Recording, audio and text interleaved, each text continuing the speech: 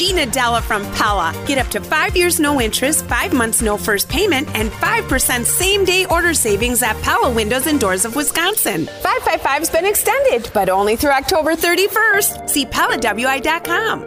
Live from the Annex Wealth Management Studios at historic Radio City, this is the Jeff Wagner Show.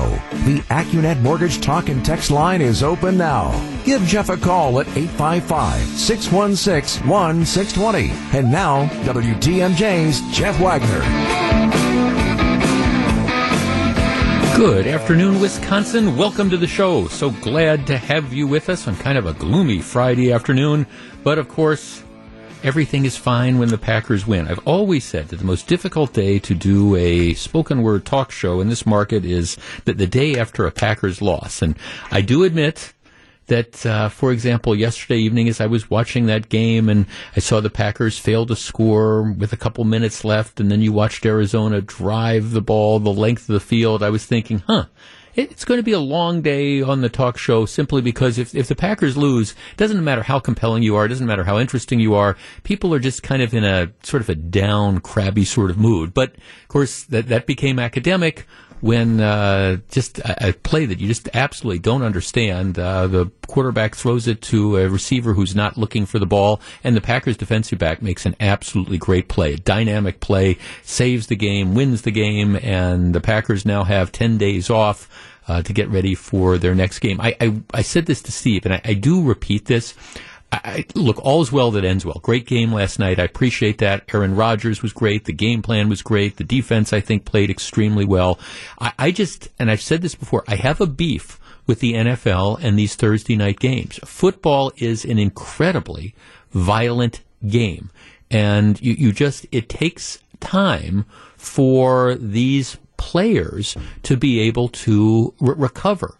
And I guess I'd be interested in seeing the numbers. But it seems to me these Thursday night games that you look at, a lot of times they are not particularly well played. They're very sloppy games because the teams, they've only had a couple days to prepare. On top of that, it always seems to me that while injuries are a part of can happen at any time, I get that. These games where you have to turn around and play with just a couple days break, it seems to me it always is much, much, much more likely to lead to injuries. And, last night you saw a couple of catastrophic injuries. The Packers up-and-coming, tight end Robert Tonyan. I haven't seen formal results yet, but they're afraid he tore his ACL, which was what happened to Bakhtiari. And if so, he's probably going to be out for a year, perhaps, if that's the case. You had a couple other injuries where you had the player's rookie running back, who got hit in the knee. He's carted off.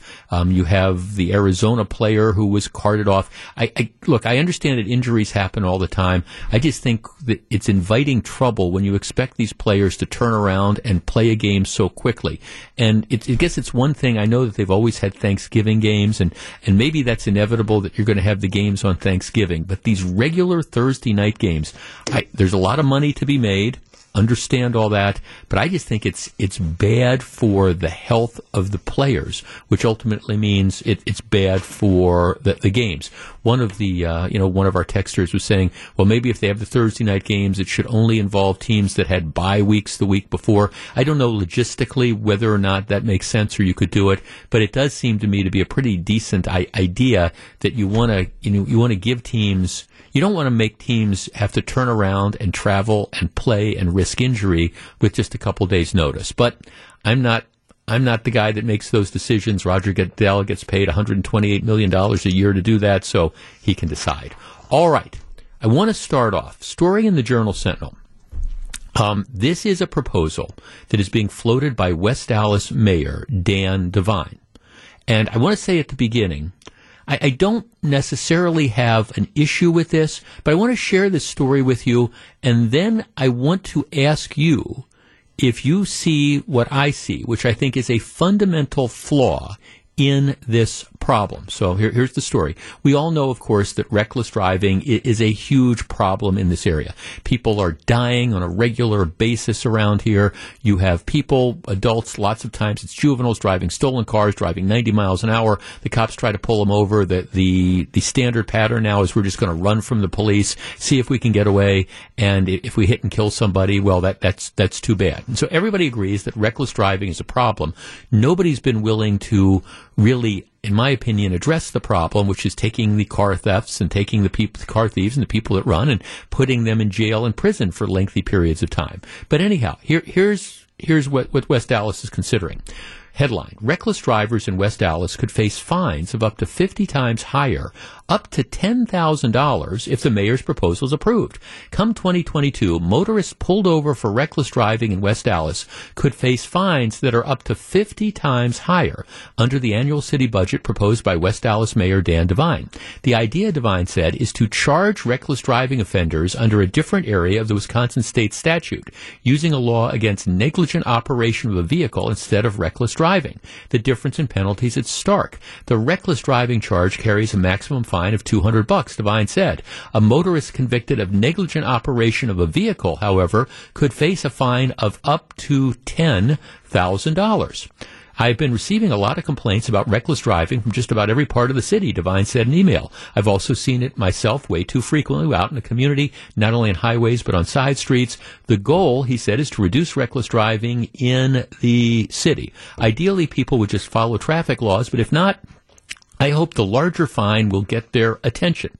All right, 855-616-1620. That is the Acunet Mortgage talk and text line.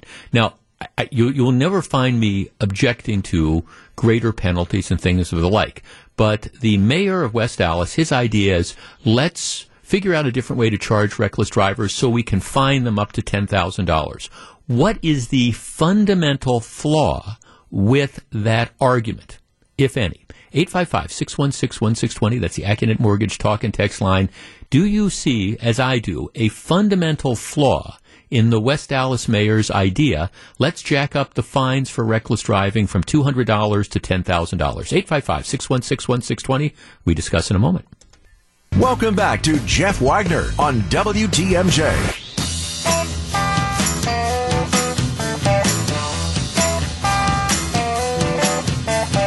855-616-1620. That's the Acunet Mortgage talk and text line. So Dan Devine, the mayor of West Dallas, says, look, we got too much reckless driving going on here, so here's what I want to do. We got to explore ways we could charge these reckless drivers. Right now, the maximum fine is $200. Let's charge them in a different way so the maximum fine could be $10,000. What's the fundamental problem with this? 855-616-1620. Let's start with Dave in Appleton. Hi, Dave. You're on WTMJ. Good morning, Jeff. The fundamental problem is no one's paying the $200 fine, and definitely no one's going to pay the $10,000 fine. But, I mean, and if they don't pay it, what? I mean, this is why, and I agree 100% with you. We need to take the car. We need to put people in jail, in prison, and make it really hurt so we change behaviors. And I am a big fan of build more prisons. Right. So you don't think if giving somebody a $5,000 fine that they have no intention of paying, you don't think that that's going to change behavior at all? No, not at all. Okay, thanks. I get it. 855-616-1620. Mike in Franklin. Mike, you're on WTMJ. Good afternoon. Well, to kind of build off of what the last guy was saying, I mean, most of these cars are, stolen and taken by low-income individuals that don't have the ability to pay for the fine. So even if you could do it, you're probably, not going to catch them in the first place. They're letting them go. And then if you're going to fine them, are you really fining them, or are you fining the owner of the car who already got his car stolen? Well, right. And even if you catch the right person and you fine them, and they either, to your point, don't have the ability to pay or don't have any desire to pay because, I don't know, they're 15 years old and they've just stolen their eighth car. Well, yeah. Okay, thanks. That's a fair point. Let's talk to Mike in Brown Deer. Mike, you're on WTMJ. What, if anything, is the problem with what the mayor's talking about? Well, I'm kind of agreeing with everybody else. I see it slightly different, but I think it's the same people that are doing it, they can barely pay the $200 fine, so I doubt that they'll be paying the $10,000 fine. Yeah. And I don't think that locking them up is actually the answer all the time. We've been locking people up for how long, and we still have issues. So I think we need to get more as to the why and start sorting things out and figuring out why is this continuously happening. Because I think if we lock them up, it's going to continue to happen as well. Well, but that's an interesting thought, though. But I mean, lately we don't lock up people for car theft and things like that as a general rule, and it's just been increasing. I mean, what you talk about the why, and I'm legitimately curious. Why is it when you've got, for example, the other night, a 13, a 14, and two 15-year-olds that are out at 1 o'clock in the morning stealing cars? What's the why to you as to why they're doing it? That's the thing I think we need to get to. Why are they out? Why is this happening? Yeah. And I have no idea. Okay. And I think that's a great question. Okay, fair enough. Thanks for the call. I mean, I've got a bunch of ideas. There's no parental involvement, and the parents don't care, and the kids have been raised with no sense of right or wrong, and no fear of consequences, which is where it comes in. But no, all the callers are absolutely correct. This is the first thing when I saw it, and I don't mean to pick on the mayor, because I think it's fair to have a conversation about what we need to do about reckless driving. But let's be real world about this. As a general rule, and there are probably a handful of exceptions, but as a general rule, what are some of the common characteristics that we find when you hear these stories about, hey, car driving 95 miles an hour, blowing through the red light, leading the cops on a police chase? What is it? It's not the typical West Dallas resident. It's not the suburban soccer mom that's doing this. What it is either sort of like career criminals who have, for example, stolen the car because they want to use it for, other criminal activity, or it's multiple car thieves, lots of times who are kids, who have done this over and over and over and over and over and over and over again, and they keep getting put back on the streets. You can find, you look at, my guess is, the large group that we're really doing the type of reckless driving that we're talking about, the stuff that we're really trying to get at, the 85 miles an hour in the 20 mile an hour zone, the blowing through the red lights, etc. You fine them $200, they're not paying it. You talk to the cops, they'll tell you that the people, you give them the ticket, they crumple the ticket up, they throw it away. I don't want to say most, a good portion of the people that are doing this don't have driver's licenses, they don't have insurance, they're not responsible, they're just out there doing whatever the heck it is that they want to do. So whether you make the fine $200 or $2,000 or $10,000 or $10 million, I would argue that a huge chunk of the people, the chronic people responsible for the problem, they have no ability to pay this, and they have no desire and intent to pay this. So you can fine them $10 million. They're not going to pay. You can fine them $10,000. They have no intention of paying. I mean, so do I oppose it in theory? Well, no. But to me, this is just one of these kind of feel-good things. The only way that you're going to get reckless driving under control is to really have consequences. And to me, those consequences are, number one, if the reckless driver owns the car, you take the car.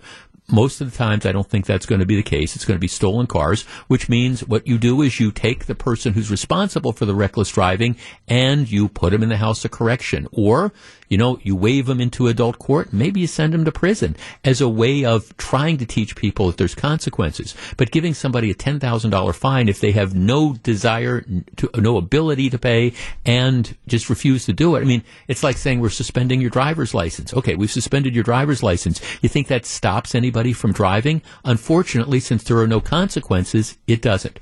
I applaud discussions about ways we can get serious on stopping reckless driving, but just increasing fines, to me, without coupling them with we're sending people to prison and stuff like that, is just it's just lip service. At least that's the way I see it. This is Jeff Wagner on WTMJ. 855-616-1620, which is the Acunet Mortgage talk and text line. The headline in the Wall Street Journal: U.S. in talks to pay hundreds of millions of dollars to families separated at the border. The government is considering payments of $450,000 per person affected by Trump administration's zero-tolerance policy in 2018. Let me explain, and this is the way the Wall Street Journal reports it. The Biden administration is in talks to offer immigrant families that were separated during the Trump administration around $450,000 in person in compensation, according to people familiar with the matter, as several agencies work to resolve lawsuits on behalf of parents and children who say the government subjected them to lasting psychological trauma. The U.S. Department of Justice, Homeland Security, and Health and Human Services are considering payments that could amount to close to $1 million a family, though the numbers could shift. Most of the families that crossed the border illegally from Mexico to seek asylum in the U.S. included one parent and one child. Many families would likely get smaller payments depending on the circumstances. The ACLU has identified about 5,500 children separated at the border over the course of the Trump administration. The number of families eligible could potentially be smaller, etc. Okay, so what are we talking about here? Well, as part of the so-called zero-tolerance enforcement policy during the Trump administration, immigration agents separated thousands of children, ranging from infants to teenagers, from their parents at the southern border in 2018 after they had crossed illegally from Mexico to seek asylum in the U.S. In some cases, families were forcibly broken up with no provisions to track and later reunite them. The lawsuits allege that some of the children suffered from a range of ailments. So, I mean, here's essentially what happened. The Trump administration, in an effort to try to get control of the borders, was telling people, do not come in. And they were trying to discourage this. So what happened is, family comes in, and you have, what they would do is they would take the adults and they would charge them criminally. The kids would not be charged criminally, but the charged kids would be separated with the idea that they're going to try to find a way to send them back to where they came from, feeling that we have to try to discourage this. We're trying to keep people from coming into this country illegally. So now you have the ACLU and some groups who are saying this was cruel, this was inhumane. What we need to do is we need to compensate those people who came in illegally because the kids would have been traumatized by being separated from their parents who came into this country illegally. Follow me?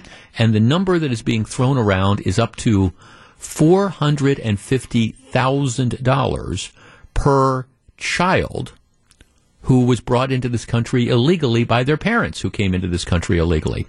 All right, our number, 855-616-1620. That is the Acunet Mortgage talk and text line. Now, this isn't just the Wall Street Journal reporting this. New York Times. Family members separated at border may each get up to $450,000. New York Post. White House considering payments of $450,000 per person to immigrant families separated at the border. Washington Post. Biden administration is negotiating financial compensation for families separated at border by Trump. Okay, 855-616-1620. That is the Acunet Mortgage talk and text line. Up to $450,000 apiece.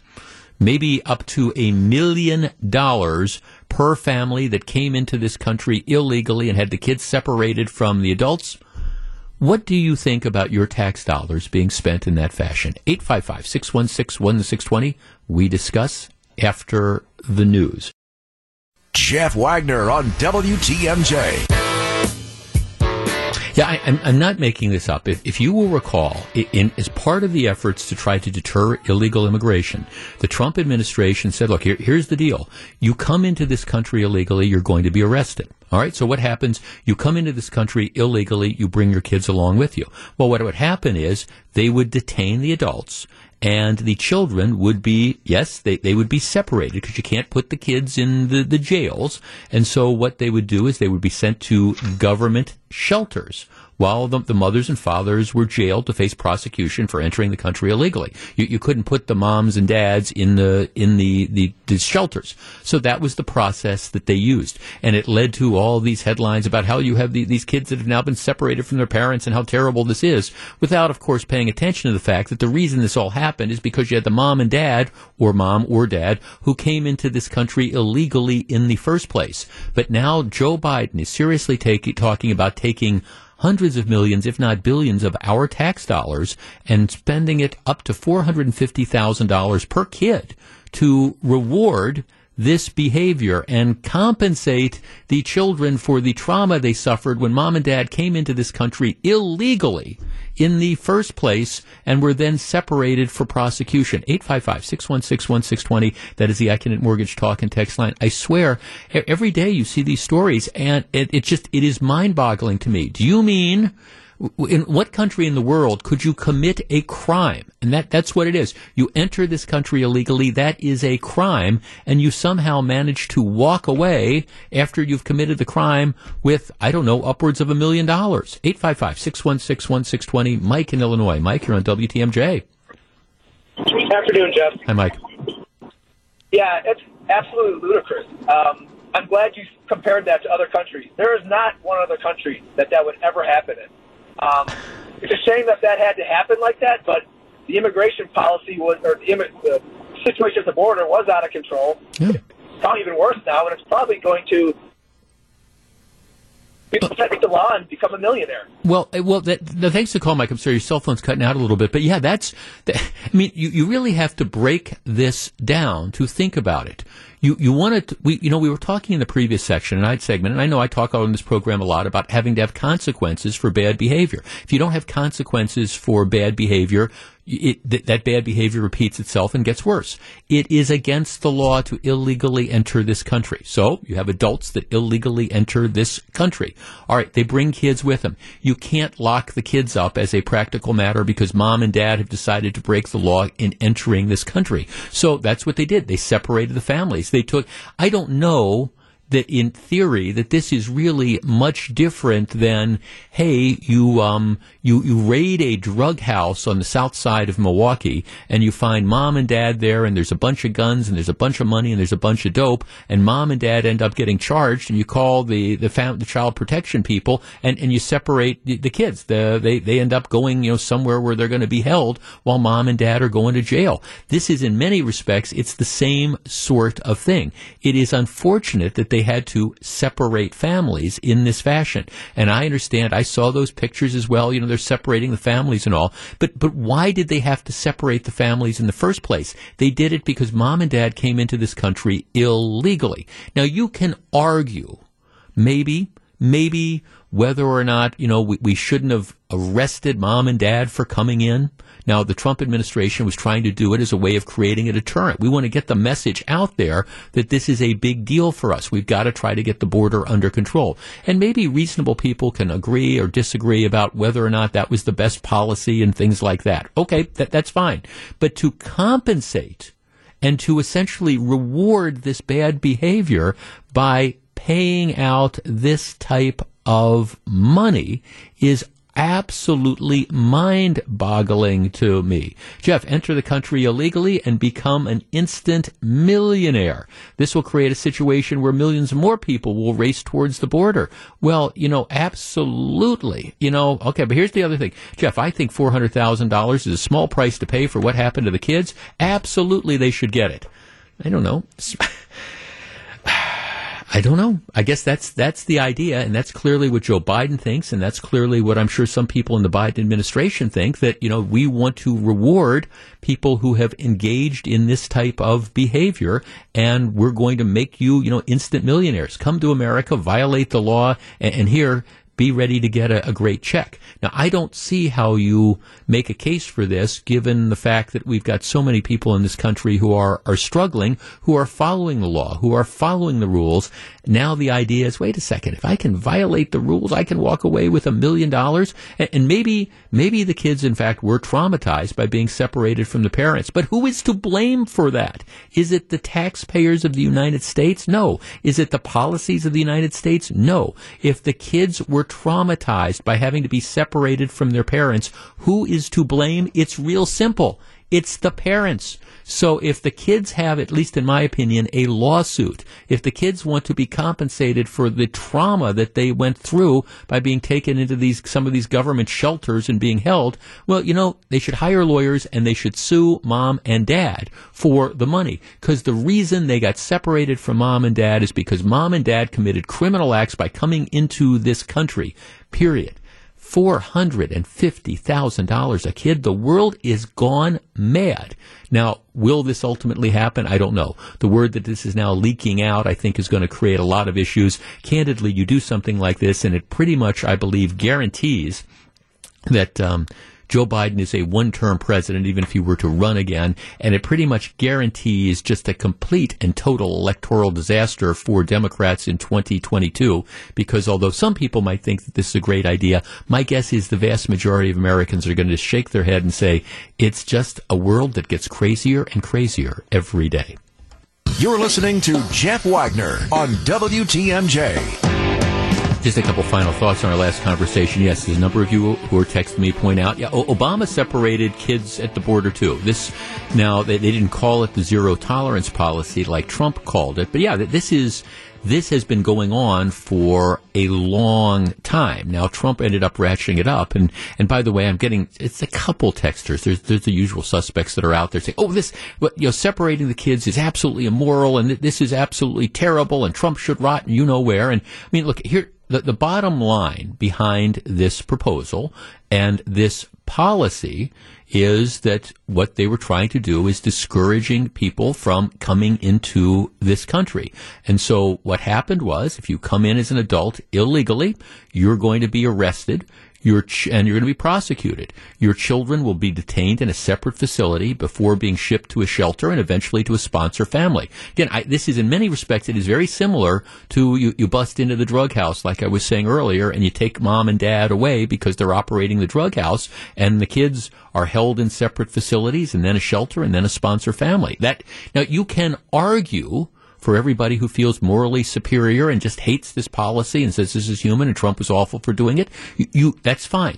You can argue, I think, whether that's an appropriate policy or not. You can argue about that it accomplished the goal of perhaps deterring people from coming into this country, a goal which we've now completely abandoned as the border is completely and totally out of control. But that's a separate thing. It's one thing to say, okay, this was a bad policy or it was an ill thought out policy or we think it was wrong. It's another thing to say, though, that, we are now going to pay people $450,000 apiece because they chose to come into the United States in violation of this policy. If you want to rescind it, that's okay. I mean, that's what elections are for. And, Biden has made pretty much the decision to open up the borders. Go with God. He'll be accountable to that to the voters. And, the people that support Biden will be accountable to the voters. And maybe they'll get thrown out of office. Maybe they won't. We'll find that out in the next election. But that's completely different from saying, okay, you come in violation of the law at the time, and now we're going to reward you by giving you hundreds of thousands of dollars. How do you explain that to the people in this country, the veterans that are living on the street, the people that are, still, that I'm told all the time that, we need to get more help, we need to get more pandemic relief, we need to do more for working class families. How do you explain to them that you're giving $450,000 to a family that came into this country illegally, non-citizens, and the kids got separated from them because of their actions, and now the government's going to pay them money? That's the bizarre aspect of this. All right, I was referencing this just a little bit earlier because, Mike Spaulding had it on the news, and I will say it's the strangest story of the week, and it's one of those things where a picture is worth 1,000 words, and you can see this guy's picture on pretty much any of the TV websites. I was going to send it out as a tweet, but I thought not. But if you were to be looking at a mugshot and a list of 100 different photos, and the question was, pick the photo of the guy that you think's been charged with child sex assault, you would pick this particular photo. That's it. But here's the story, and this is the way Channel 12 reports it. And I've been reading this, and I keep thinking, what am I missing here? A Pewaukee man was arrested Tuesday and is now charged with multiple counts of sexual assault of a child, child abuse, and sexual exploitation. The criminal complaint says the investigation started earlier this year when a 12-year-old Racine girl and her family contacted police. The victim told police that James Wicht, 51, would come to her house and perform exams on her. The cops say it appeared that James was putting a professional front to his sexual assaults. He was convincing people that these were exams that were needed for professional reasons. The girl's parents told police that Wicht was a family friend and that he asked to perform the exams as a way to keep some type of insurance certifications or get some type of insurance certifications. The exams turned invasive when she turned 12, according to the criminal complaint. The victim told police that Wicht would have her take her clothes off and put on an examination gown. He would also have her remove her underwear. During an exam believed to be in April of 2021, the victim told police Wicht used a clamp thing and said it hurt real bad. Okay, this is all incredibly weird. So you have a family friend who goes over and says, hey, I'm trying to get an insurance certification, so I want to do exams on your teenage or soon-to-be teenage daughter. It gets weirder. The victim, this would be the daughter, said her father was present when this happened and was using Wicht's cell phone to record the exam, according to the complaint. The father admitted to recording this exam at the request of Wicht, who said he wanted it to show doctors for his testing. The parents became concerned after the April exam. No kidding. All right, so I'm trying to picture this. Okay, so you have the family friend who says, hey, I'm trying to get an insurance certification, so I want to conduct an exam on your preteen daughter. We're going to have her strip down, put on a gown, take off her underwear, and by the way, Dad, I want you to film this while it is going on. Okay. Look, I never had kids. I understand. So maybe my response is perhaps different than yours would be. But if somebody came over and said, hey, I want to do exams. I want to be an insurance whatever. So here, let's get your pre-teenage daughter to strip down and you film this while I'm doing the exams. Okay. The first answer is going to be no. The second response is going to be to call the cops and say, I just had the weirdest darn conversation, and you don't know if other stuff is going on. Parents became concerned after the April exam. They found a cell phone that had a video of the clamp exam described by the victim.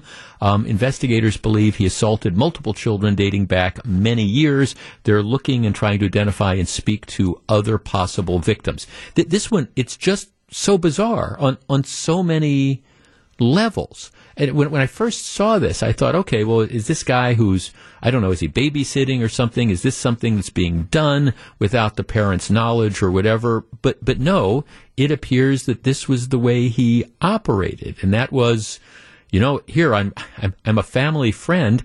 I'm going to go over and I'm going to say to Mom and Dad, here, I'm going to conduct an exam, and then we're going to film it. Jeff, you're correct. There's no way, and you know what, that this would ever happen. I have 2 kids, and something is seriously wrong with the intuition that the parents have. I mean, yeah, what do you end up doing?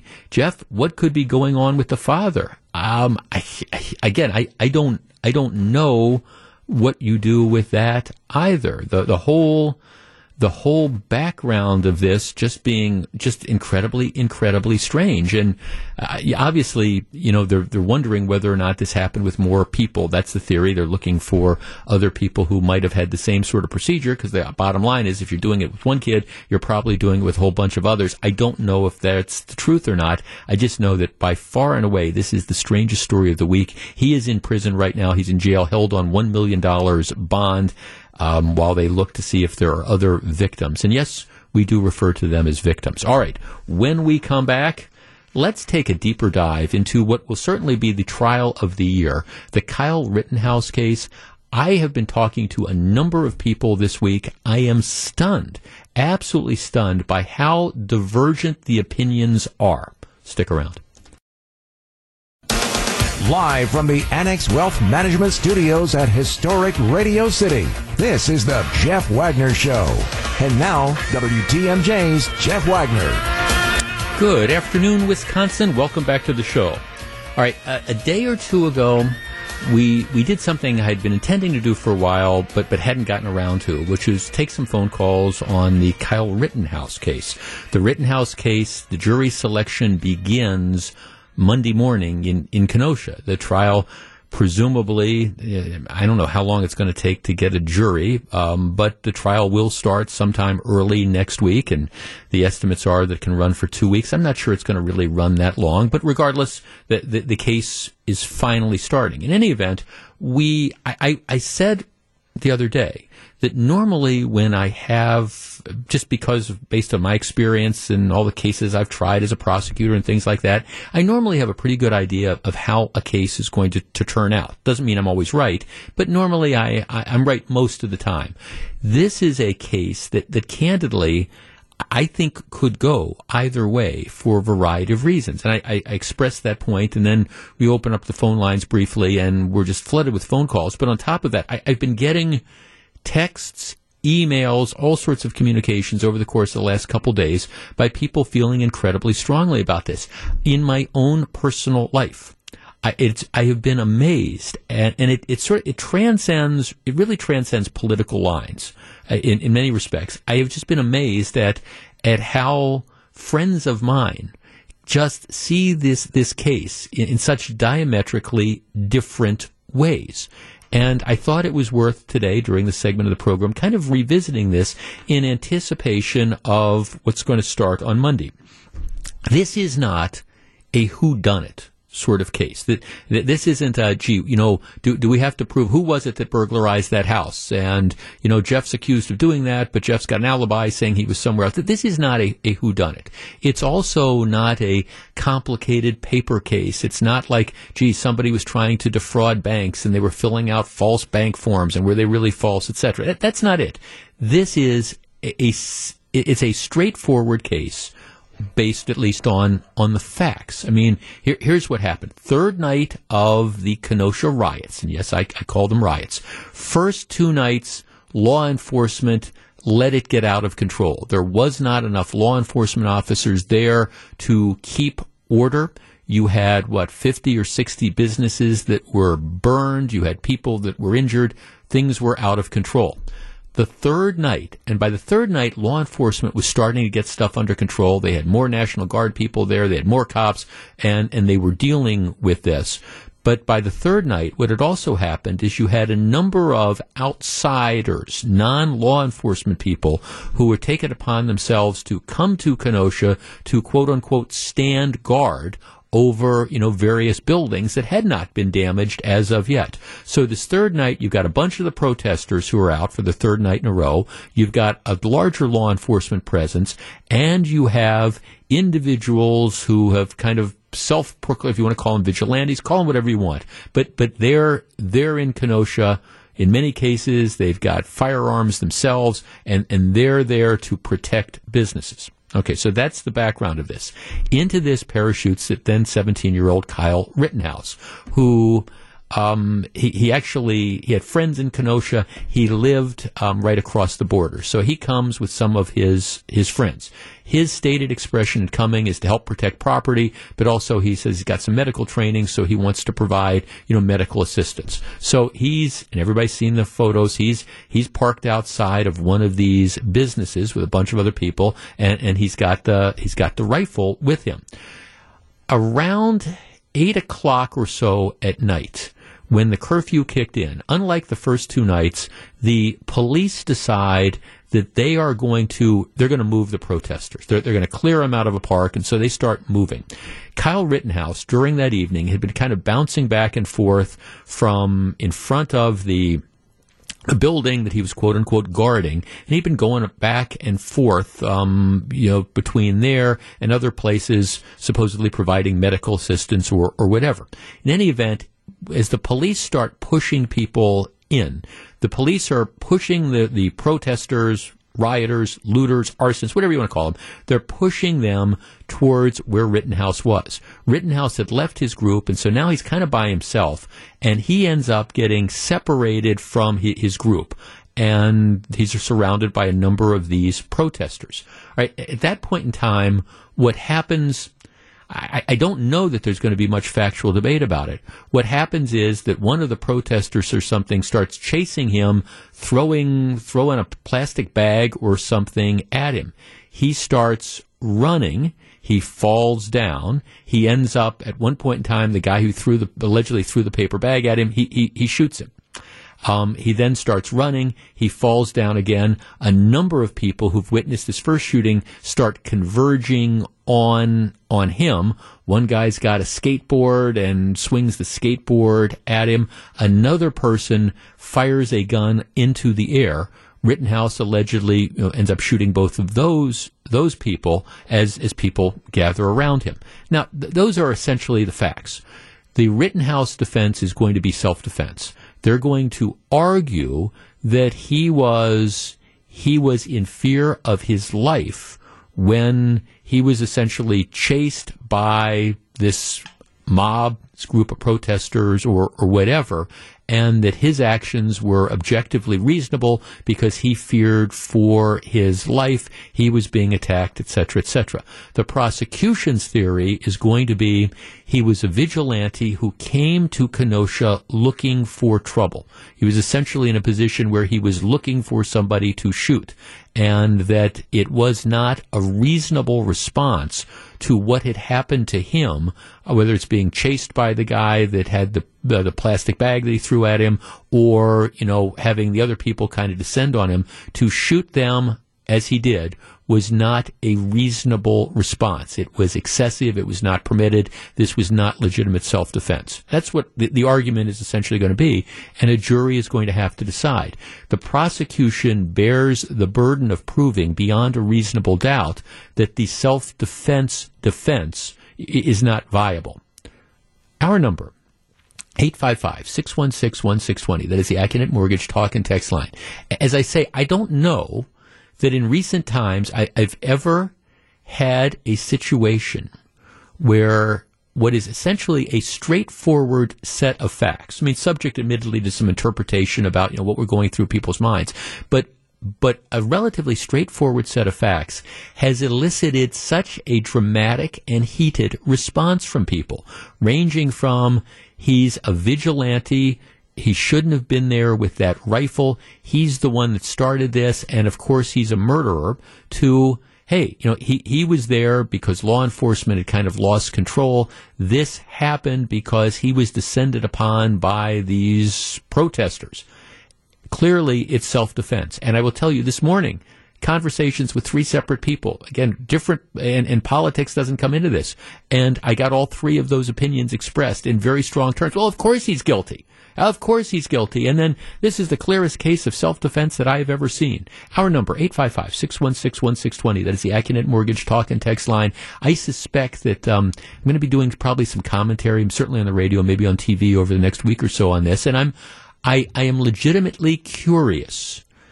After, over a year, this has been debated in the news, I'm legitimately curious how you see this. I tell you, I think this is a case that's could go either way.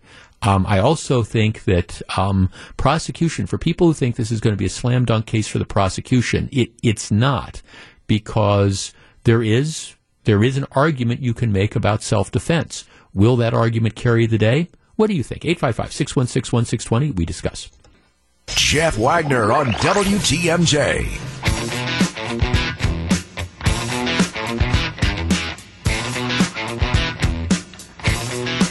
855-616-1620. That is the Acunet Mortgage talk and text line. All right. This is one of these cases where the facts, I think the Rittenhouse case, the facts really aren't at issue. It's not a whodunit. It's not a what was done. It's more like why was something done? And in that respect, I think it's absolutely interesting. So, all right, let's talk about this. Is this a case of self-defense? Or is this a case where, it's just a slam dunk winner? Of course, this is a kid who came to Kenosha looking for trouble. He started it, he found it, and he needs to be held accountable. 855-616-1620. Let's start with Gary in Milwaukee. Hi, Gary.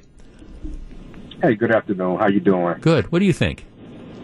Interesting subject. Well, I just feel like the kid came from out of state with this weapon, right? I don't want to get into who started it, but the thing is, I think that this is you opening up a can of worms, and the slippery slope is now, and it sets a precedent. So when a state is having protests or whatever, and you have people from out of state start coming into your state with firearms, I think that's opening up a can of worms. Like I'm a proponent of the Second Amendment. Served 20 years in the Army as a war fighter, and I'm a gun owner, but I feel like, me personally, I have no business going to Illinois with a firearm because Illinois are having protests about anything. That's not my place. And it's not going to be a slam dunk. I don't know really what's going to happen. I'm interested to see. Yeah. But something needs to happen because you're really opening up a can of worms if nothing happens, because now you have people coming into all kind of states with firearms. And Gary, let me what's going to happen. This is going to be chaos. Let me, and I understand your concern. Right? Your big concern is, look, if he gets acquitted, does that mean that you now have citizens that can just kind of, is it open season on protesters, or then from the protesters' perspective, is it open season on the people that show up? Let me. You kept saying that he came from Illinois, and it's true. He lived right across the border with his mom. Let me take that out of the equation for just a second. Let's say that he was from Kenosha. Same set of facts, but instead of coming from Antioch, he lives in a suburb of Kenosha, and he went down there. Would that change your thinking in any way, shape, or form? He's 17. He's there with a gun, but he's from Kenosha instead of from Antioch. So I guess my thing is, then, can a 17-year-old legally own a gun? Can a 17 legally possess a gun like that? I mean, I know Wisconsin has an open carry, but is it lawful? Yeah, and it's interesting you raise that, because that's kind of an open legal question right now, because you clearly can for hunting purposes, but he wasn't hunting, so it's very, thanks for the call. That's one of the legal issues that are out there, is that, the prosecution maintains the position that he wasn't legally allowed to possess the gun in the first place. The defense says, well, no, if you look at the statute, he is legally allowed to have it. I don't know. I don't take a position on this, and maybe that's one of the things that's going to be determinative. I think, though, from the perspective of the jury, I think, candidly, one of the things that's going to end up happening here is they're going to have to decide how they see Kyle Rittenhouse. I will tell you the other really, really interesting thing that's here is it's the question of whether Kyle Rittenhouse testifies.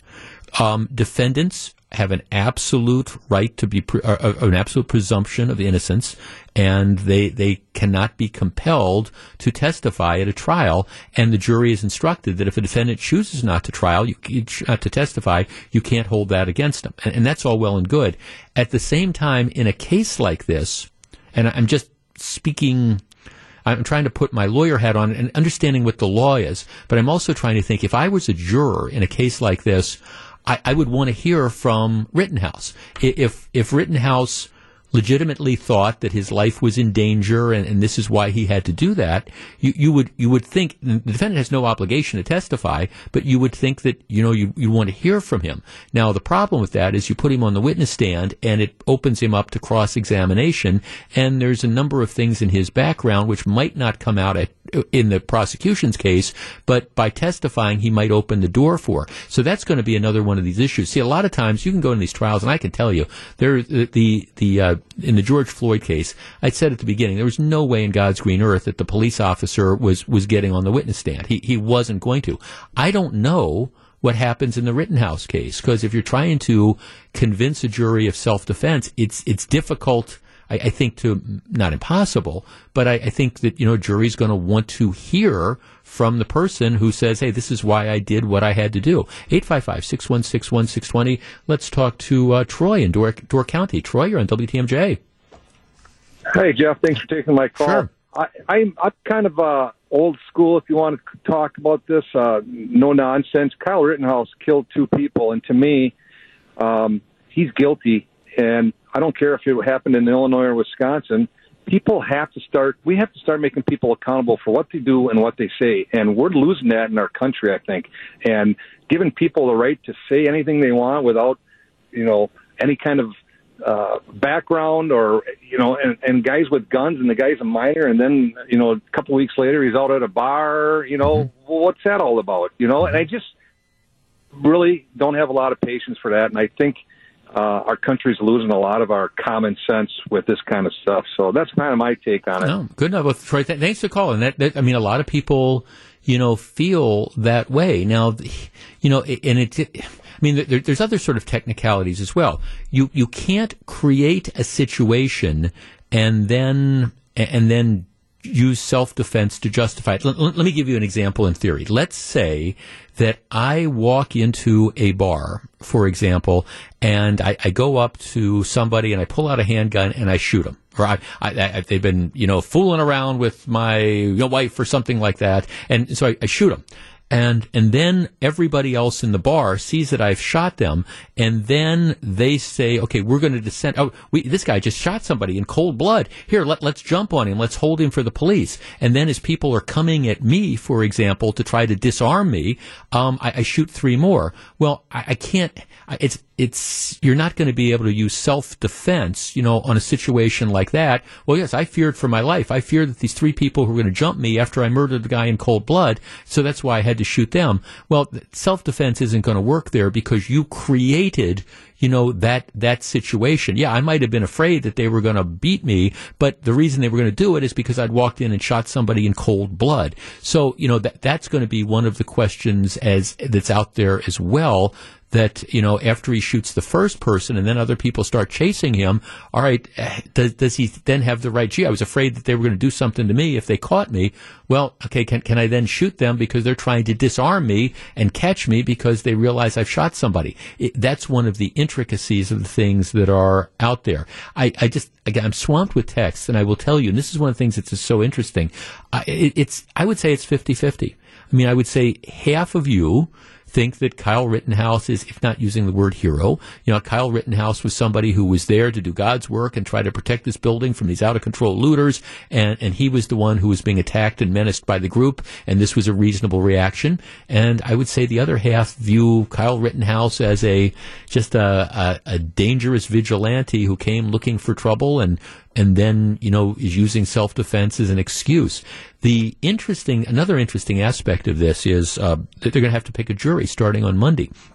And a lot of people say, how are you going to be able to pick a jury? Hasn't everybody heard about the case? Well, the standard, it's not whether you've heard about the case. It's because, honestly, I can't believe if you're picking a jury in Kenosha, how are you going to find anybody that hasn't heard about the case? The question is, can you find people who, even if they've heard about the case, are open-minded, or at least say they're open-minded, and don't have a preconceived notion to the point that, they'll be willing to it's not that they haven't heard about it, but can you fairly decide the case based on the evidence presented in the courtroom? Jury selection, they'll get them. I'm always amazed. They're always able to get jurors who fit that criteria. In a case like this, might not be the easiest thing in the world, but we will be talking extensively about this trial when it starts on Monday and for a good part of next week. Stick around. Welcome back to Jeff Wagner on WTMJ.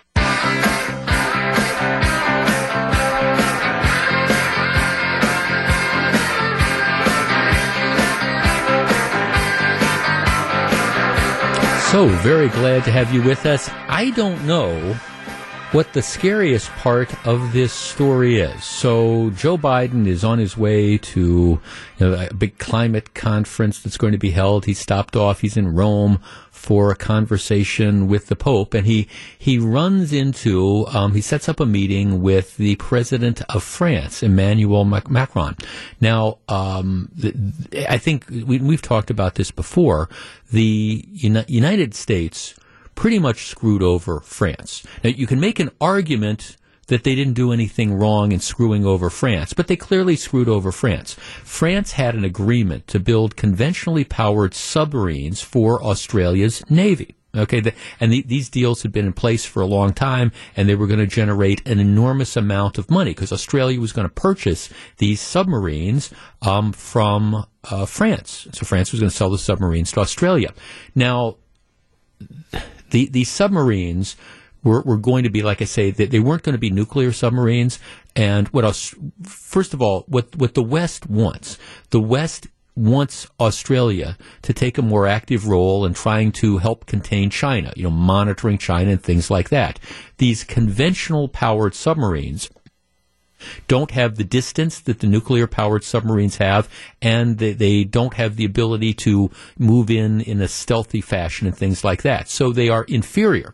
So what happened is that without telling France that this was going on, the U.S. and Britain cut a deal behind France's back with Australia to sell them these nuclear-powered submarines. And so France finds out that all of a sudden that they've been cut out of this, and they're mad. They think you sabotaged our arrangement, you've cost us all this money, and this is not how friends and partners work. So France is upset, and understandably upset. Now, you look at this deal and you say, okay, well, it's to the benefit of Australia, and it's probably to the benefit of the world. We want Australia to have the best nuclear-powered submarines that are around, and that's not what France is making, and that's not what they were selling them. So Australia gets submarines that are more suited for the purpose, and the U.S. and Britain get the revenue, and France gets kind of left by the side. But okay, that's tough. That's what happens in business. But anyhow, France is hacked off, and Biden wants to try to make nice to France. Well, the problem, of course, is we did screw them over. That's just ended up what happened. So he goes and he's having this meeting today, and apparently he says, well, the handling of this matter has been clumsy. It was not done with a lot of grace. I know that part I guess is probably true. I'm not sure what you mean when you say clumsy. When you say it was not done with a lot of grace, that's correct, because they screwed over France. I mean, everybody involved in this knew what they were doing. It was a secret deal. Because France would have screamed if they had known in advance that the U.S. and Great Britain were going behind their back and were negotiating a deal. So it's true it was not done with a lot of grace. I don't know what the president means when he said it was clumsy. But here's the thing that I guess is scariest to me about this. He goes on to say, I had been under the impression long before that France had been informed. That's the quote. I had been under the impression long before that France had been informed. So Biden is saying to the French president, well, I thought you knew about this. Now, clearly they didn't. Clearly the U.S. was going behind his back, which raises this issue of, is Biden completely and totally out of touch? See, that's the scary thing about this. Not that the U.S. decided to go behind France's back, not that they did it with a lack of grace, but the President of the United States is saying, I didn't know that this was happening, which to me, if that's true, I mean, he's either not telling the truth, because you wouldn't think it would be possible that the President of the United States would know that something like this, which was clearly going to cause a rift between one of your major allies, and by the way, has a huge thing to do with, giving nuclear submarines to Australia so they can monitor China. That's a big deal. And so apparently it's either the president didn't know that this was in the works, which to me would be incredibly scary if that's the case. He didn't know that this was in the works, which I think would be scary. He knew and he forgot, which would be scary, or he's just flat out lying to them about it. Because, and I got to think that maybe that's the case, because if the president didn't know that this was in the works, if he didn't know that this would happen, if he didn't know that this had been communicated to France, if he's that clueless and that out of touch, you're wondering, okay, who was really doing this, and what else is it that he doesn't know? Now, my guess is he knew about it and just decided to go ahead with it, and now this is just a way to kind of apologize and try to save a little face. But if the President of the United States is really saying, I was under the impression that France had been informed, my question is, why were you under that impression? Who was it that gave you that impression? And is that person that gave you that impression still working? Because, somebody then, Mr. President, wasn't telling you the truth, if that in fact is a true statement. Don't know what really happened here. Maybe sometime after the end of the Biden presidency, we'll get a tell-all book from somebody close to him who describes it. But none of these scenarios are good. You're either lying to one of our allies, or you legitimately didn't know about some real major thing going on. Nothing's good there. Welcome back to Jeff Wagner on WTMJ. Yeah, if you're a Packers fan, this is not good news. Their tight end, Robert Tonyan, who was really emerging as one of the best tight ends in the National Football League. For years that the Packers have been trying to fill that spot, and Robert Tonyan really developing into that. If you were watching the game last night, he caught a pass wide open coming over the middle, 33-yard reception, but at the very end he fell and he buckled. He tried to make a turn, and his leg appeared to buckle. He limped off the field, and I think the concern was that it was bad, and it is. Apparently, he tore his ACL in the third quarter. That's an injury similar to what David Bakhtiari had, and Bakhtiari had it right at the end of last season, and he's still working his way back in. So this is an injury which definitely costs the Packers their tight end Robert Tonyan for the balance of the season. They've really, it's amazing. 7 wins out of 8 in 8 games. It's been amazing given how hard they have been hit by the injury bug. And you sort of look moving forward. You plug players in and plug players in, but you hope that Jaire Alexander, their All-Pro cornerback, gets back in. But this was a huge blow. And as I said at the start of the show, you can never be able to prove it. But one of my big beefs about Thursday night football is the fact that I just think, as a general rule, it's too soon. These players play on Sundays, and then to have to turn around and 3 or 4 days later have to travel and have to play. I just seems to me on Thursday nights you have a disproportionate number of injuries, and part of it is I just think that in many cases the players their bodies haven't had the time to recover. They're out of their routine. Now, am I saying that necessarily is why this guy ended up tearing his ACL? No, but if you look at what happens on these Thursday night games, it's clearly not in the interest of the players to have them on a regular basis having to be playing on such short notice. Monday is going to be a very, very interesting day. And you're going to see this play out in New York City. But what's happening in New York City is sort of something that's going to happen, I think, in other places across the country as well. Because today is the drop-dead deadline for public employees in New York City to be vaccinated. And New York City has taken a zero-tolerance policy. We talked about this a little bit yesterday. If you are not vaccinated, you are going to be put on unpaid leave. You're not going to be allowed to work. And then after 30 days, if you still haven't been vaccinated, you're going to be fired, or they're going to say you've voluntarily resigned or whatever. And that's all well and good. And for some departments, for example, it hasn't been an issue. For example, in the mayor's office, I'm looking, they say about like 95 or 96% of the workers have been vaccinated. Okay, that's fine.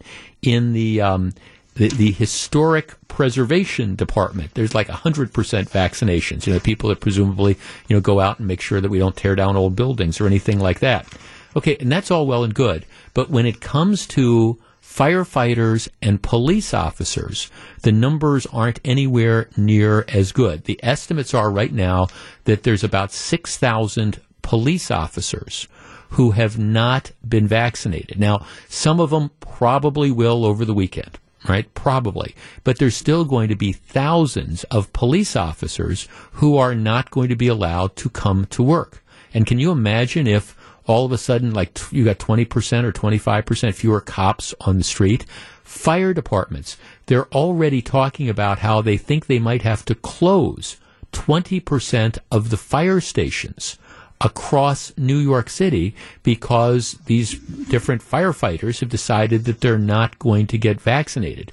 So regardless of how you feel about the vaccination mandate, we've talked about this repeatedly in the past. Some people think that the government shouldn't be telling you that you have to do this and that employers shouldn't be requiring people to do it. Okay, and I respect that. I also respect the other side where people say, hey, get vaccinated. It's important if we're going to get our way out of the pandemic. Okay, I understand those sort of theoretical arguments.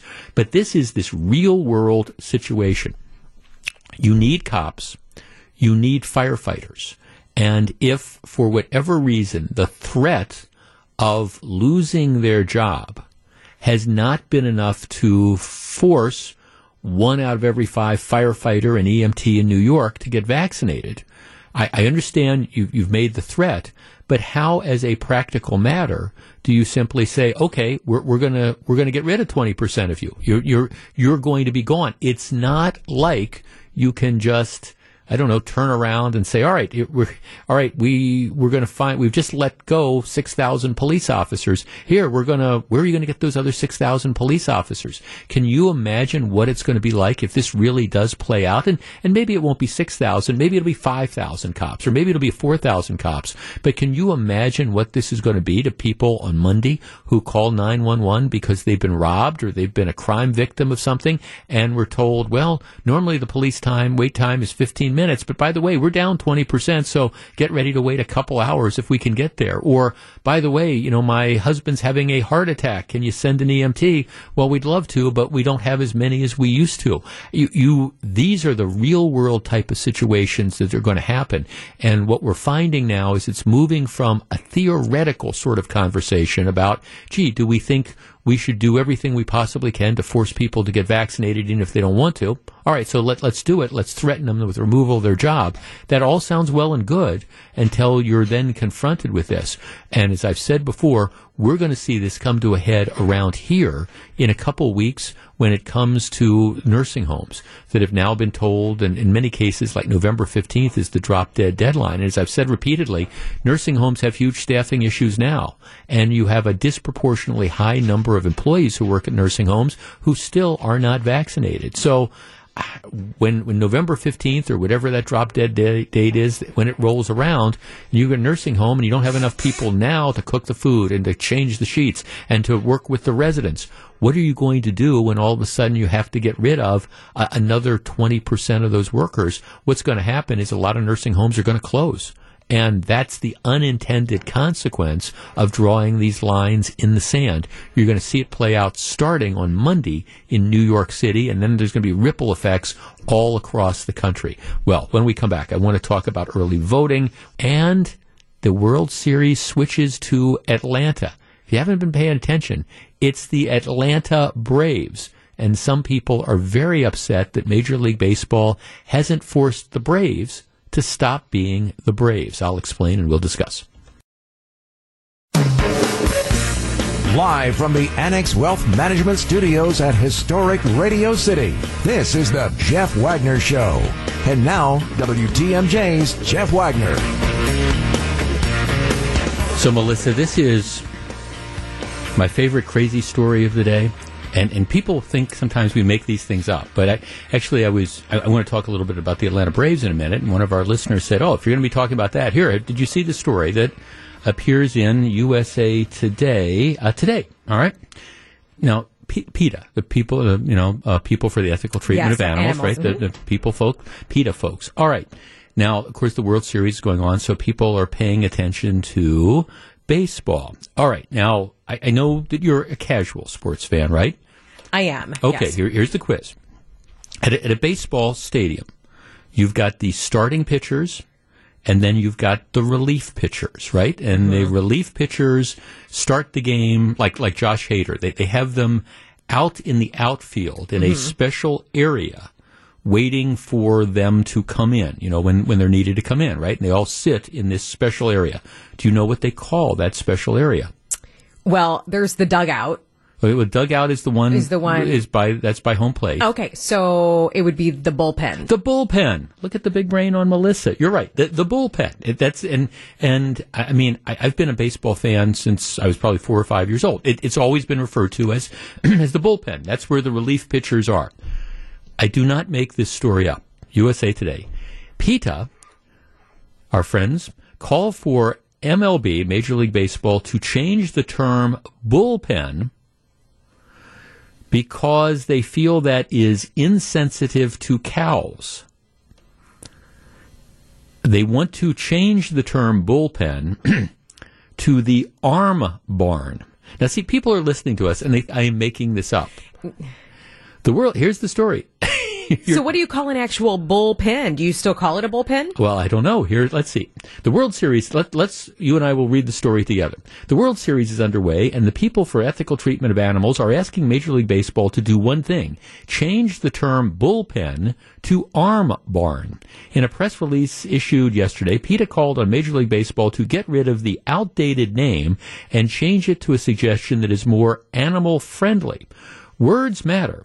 And baseball bullpens devalue talented players and mock the misery of sensitive animals. Words matter. And baseball bullpens devalue talented players and mock the misery of sensitive animals, PETA Executive Vice President Tracy Ryman said in the release. PETA encourages Major League Baseball coaches, announcers, players, and fans to change up their language and embrace the term arm barn instead. PETA said the bullpen references where bulls are kept before they are slaughtered. In Major League Baseball, the term is where relief pitchers warm up before the game. Okay, so first of all, can you imagine that this is your job? You are, what's their name? Tracy Ryman. And this is your job, is to come up with things like this that you put out as press releases under your name. No more bullpen, let's make them arm barns. So I guess my take on this is, I can see if it's for maybe testing on animals, something like that, right? You can be completely against that when it comes to products and stuff like that. And I get words have meanings and all that kind of stuff. But I don't know. This is just it's a bit over the top, right? No. Don't even have to say I don't know. Okay. One of our texters nails this. Jeff, I'm pretty sure the cows don't care. Well, and then you think about all the other phrases that we have, terminology, like what about being a guinea pig? Well, you know what I mean? Good, very good, or beat a dead horse. I mean, there's like these phrases that we just have in the English vernacular that, I guess we could change all of them, but we all know what they mean. Well, but again, this is, sometimes, look, I could maybe even understand. You use the phrase, beat a dead horse. Now, would I stop using that phrase? No, if I thought it was appropriate. But at the same time, okay, you could at least say, well, that's insensitive and it's cruel and it's creating this imagery. I'm willing to bet that of the entire universe, the tens of millions of baseball fans that are out there, there's not a single one that thinks that ever thought that the term bullpen first of all, is offensive to begin with, because if that's where you keep bulls. Mm-hmm. But secondly, that, we've got Josh Hader who's making millions of dollars out in the bullpen. Oh, this is terrible to him. Could they change the name to Pigpen? I don't know. We're gonna send you out to the sty. Is that it? Yeah. I guess it's just. When you see, this is the thing that boggles my mind about so much stuff.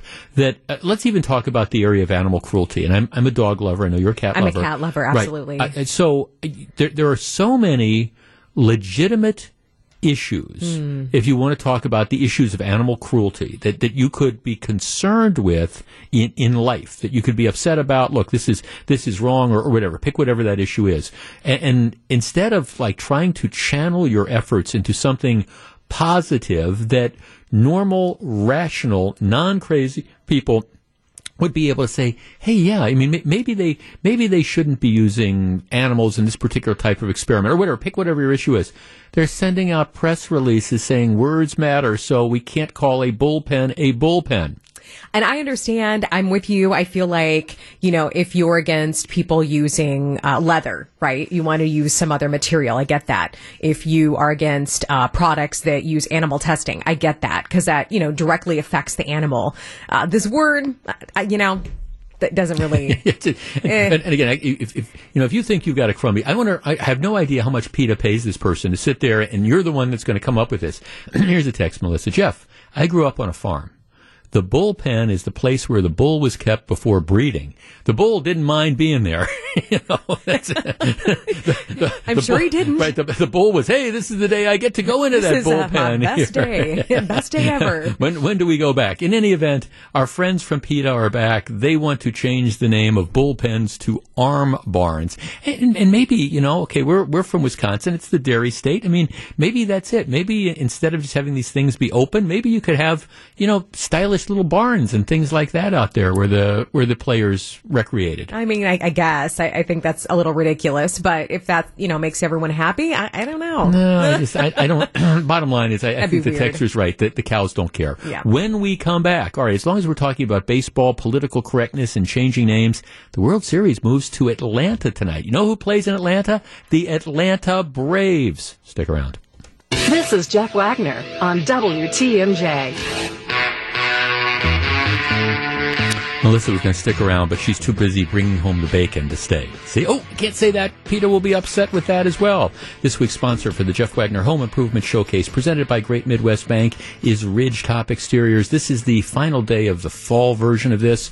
We will be back next spring, specializing in roofing, siding, and windows. Do not miss out on the Ridgetop advantage. Contact Ridgetop Exteriors today. Give them a call, 414-244-9416, or visit them at ridgetopexteriorsmke.com.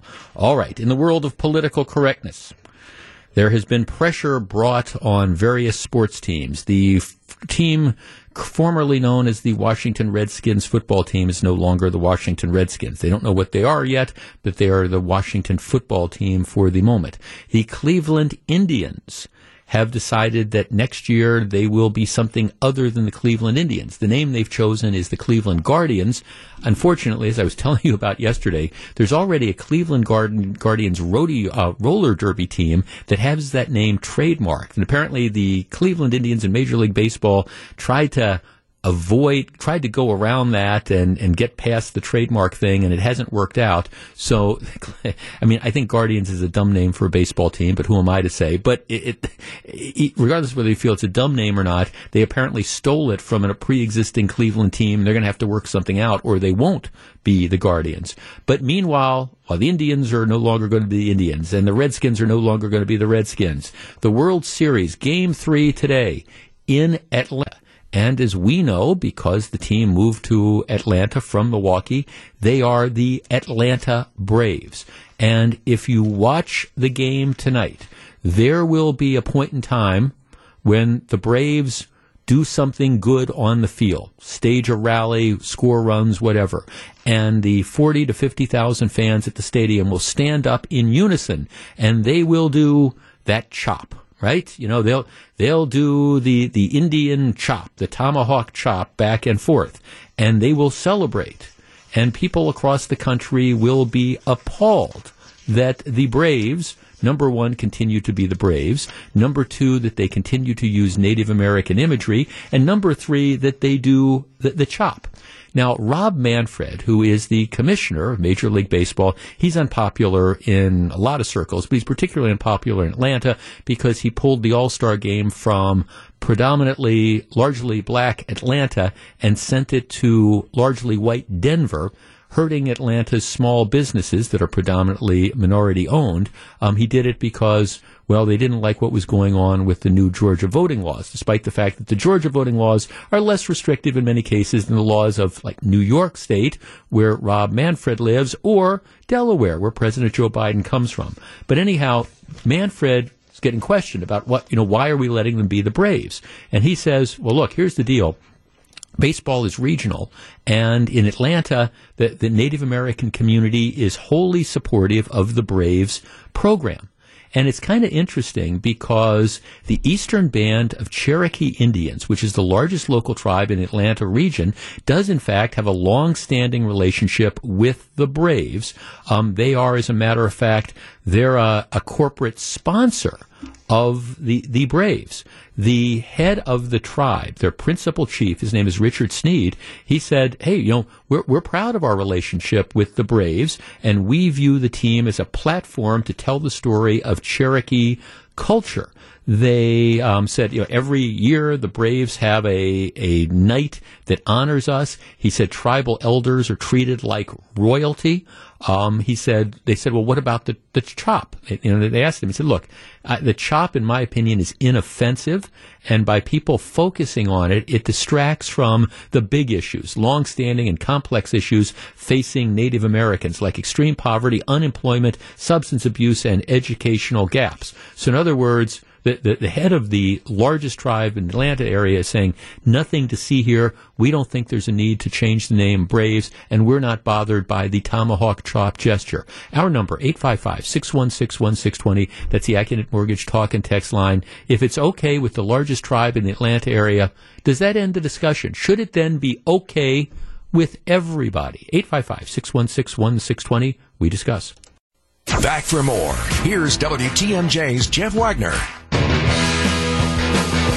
855-616-1620. That's the AccuNet Mortgage talk and text line. Okay, tonight, if you are watching the World Series, I guarantee you there will be a portion of time in the game when the Atlanta fans, 40-plus thousand strong, stand up and they start chanting and they start doing the tomahawk chop.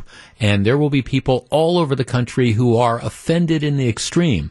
Here, for example, here's a text. And, Jeff, I don't have a problem with using Native American imagery in sports as long as local tribes are okay with it. That being said, I personally feel like the tomahawk chop is one of the most offensive things I've ever seen by a bunch of white people.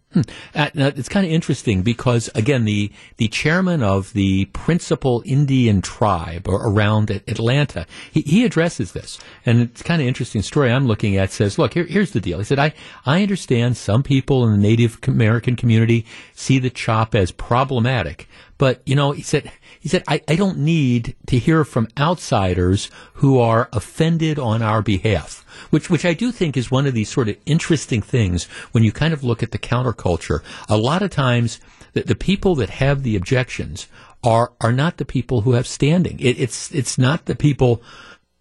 I mean, if you're a Native American and you find this to be offensive, okay, that's fine. But if you're, I don't know, some wealthy, Park Avenue patron who's driving around in your Volvo and you're offended on behalf of Native American people, the question is, okay, is that really any of your business? And that's what I think is so interesting here. The chief of the largest Indian tribe is saying, look, I get why some people are offended, but you know what? I think it doesn't bother me at all. We've got a great relationship. I think it's inoffensive. We've got a great relationship with the Atlanta Braves, and we're intent on continuing that relationship. Here's a text, Jeff. Isn't it sad that people don't have better things to do than worry about dumb things like Indian names or bullpens or things of the like?